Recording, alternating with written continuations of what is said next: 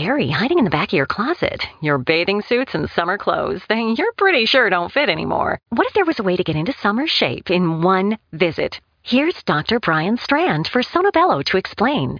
It really is quite remarkable. Sonobello doctors use a technology called microlaser fat removal, and the results are amazing. We customize your procedure to accomplish your goals. Just share with us the problem areas where you'd like the fat in inches removed. And in one visit, they're gone. Permanently. I can't tell you how often I hear clients say how many years they've been trying to diet and exercise those inches away. And we did it in one comfortable visit. It's time to get your summer on. Visit any of our Sonobello locations across the U.S. and right now you can save $250. Visit sonobello.com/save. sonobello.com/save. That's sonobello.com/save. Summer's almost here. Yay, right? So, when's the last time you tried on your swimsuits and summer clothes? If you could get back into summer shape in one visit, would you do it? Here's Dr. Brian Strand for Sonobello to explain. It really is quite remarkable. Sonobello doctors use a technology called microlaser fat removal, and the results are amazing. We customize your procedure to accomplish your goals. Just share with us the problem areas where you'd like the fat in inches removed. And in one visit, they're gone. Permanently. I can't tell you how often I hear clients say how many years they've been trying to diet and exercise those inches away. And we did it in one comfortable visit. It's time to get your summer on. Visit any of our Sonobello locations across the U.S. and right now you can save $250. Visit sonobello.com/save. sonobello.com/save. That's sonobello.com/save.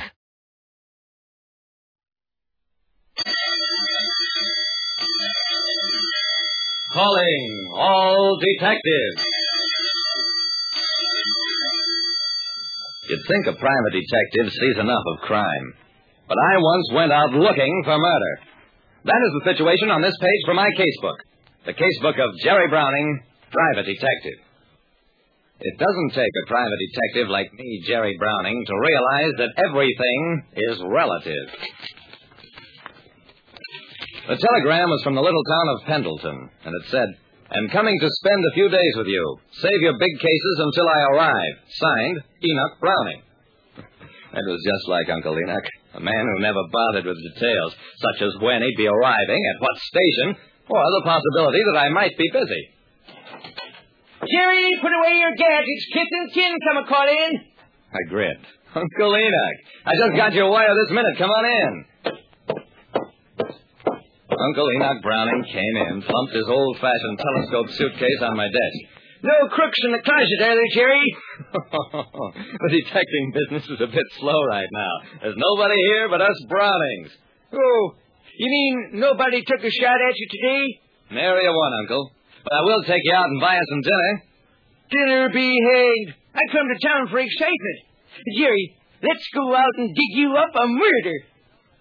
When my Uncle Enoch arrived from Pendleton, he wanted me to serve him up a nice, fresh murder.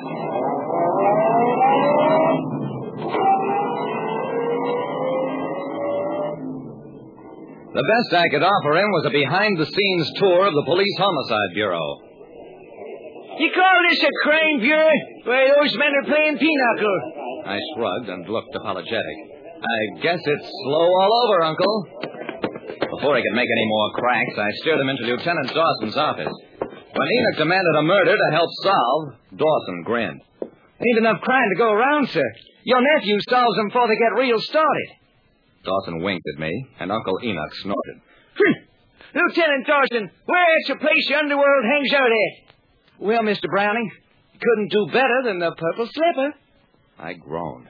The Purple Slipper was a flossy nightclub where larceny ran high, but was confined to the check. Uncle Enoch didn't realize that Dawson was kidding, insisted on going to the club at once. Dawson egged him on, finally added, "You two go on, and I'll join you later."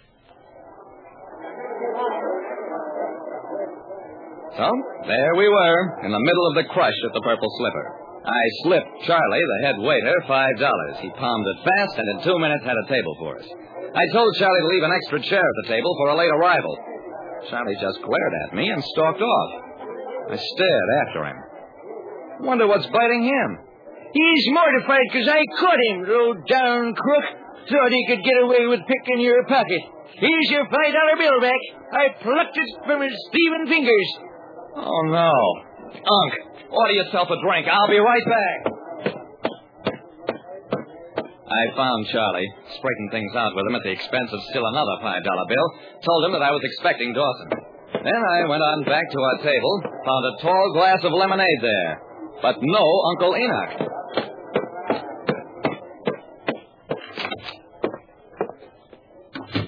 I finally found him, in Big Mike Hardock's private office. Uncle Enoch was sitting next to a youngster I recognized as Winthrop Walker III, a kid with a lot of dollars and no sense. Walker and Big Mike, who owned the Purple Slipper, were playing casino. Uncle Enoch was kibitzing. I swallowed hard. What are you doing in here, Uncle Enoch? This is a private game. What's private about casino? It's a game for children. Big Mike grunted. Not at $5,000 a hand, it ain't. He glanced at me briefly. If this character belongs to you, Browning, get him out of here. Winthrop Walker shook his head. He stays. He's bringing me luck. Walker was right, except that he didn't say what kind of luck. Because on the next deal, as Big Mike shuffled the cards, Mike, you just slipped a 10 of diamonds up your sleeve. You've been cheating right along, and I won't pay off. Walker grabbed at Big Mike's arm. There was a scuffle, and a moment later... You see, Jerry? This is a den of murderers. Arrest that man. Why don't you arrest him? It was a good question, especially with Big Mike's gun pointing at me. Well, you and I better be going, Uncle Enoch. Sit down. Nobody's going no place. We ain't scared of you, mister. Our friend Lieutenant Dawson's coming here first, and if he don't find us, you'll be in trouble. That did it. Big Mike phoned outside, talked to Charlie, confirmed that we really were expecting Dawson. Browning, you're going back to your table with the old gent. When Dawson comes, get rid of him. After that, we'll do whatever needs doing. With two of Big Mike's gun-toting bouncers to back up his orders, I had no choice except to obey. They took us back to our table and then stood over us. Uncle Enoch took a big drink of his lemonade, looked around with enjoyment. At last, he was having fun. Then I got an idea. Let me taste that lemonade, Uncle Enoch. Big Mike's boys didn't say anything as I took the glass. When I fumbled and dropped a match into it, they just sneered at my nervousness. I fished out the match, then started fooling with a cigarette. Along about then, Dawson came in. Hello, Jerry, Mr. Browning. Catch any criminals yet? Bouncers moved in on us. I smiled at Dawson. Uncle Enoch and I have a special date, and you are not included, Dawson, so run along. Dawson looked hurt and protested. Finally said, Okay, if you don't want my company. He got up from the table. I picked up the cigarette. Here, Dawson, smoke this for old time's sake. Outside. Dawson stared at me and took the cigarette and stalked out. One of the bouncers tapped my shoulder. You did that okay. Now let's go for a ride. I got up slowly. I wanted to make that last mile last as long as possible. My one chance was that Dawson would smoke the cigarette as instructed. The bouncers herded us outside to the lobby, and then it happened. Dawson was standing in the lobby and firing his gun at the ceiling. Don't anybody move! The place is surrounded!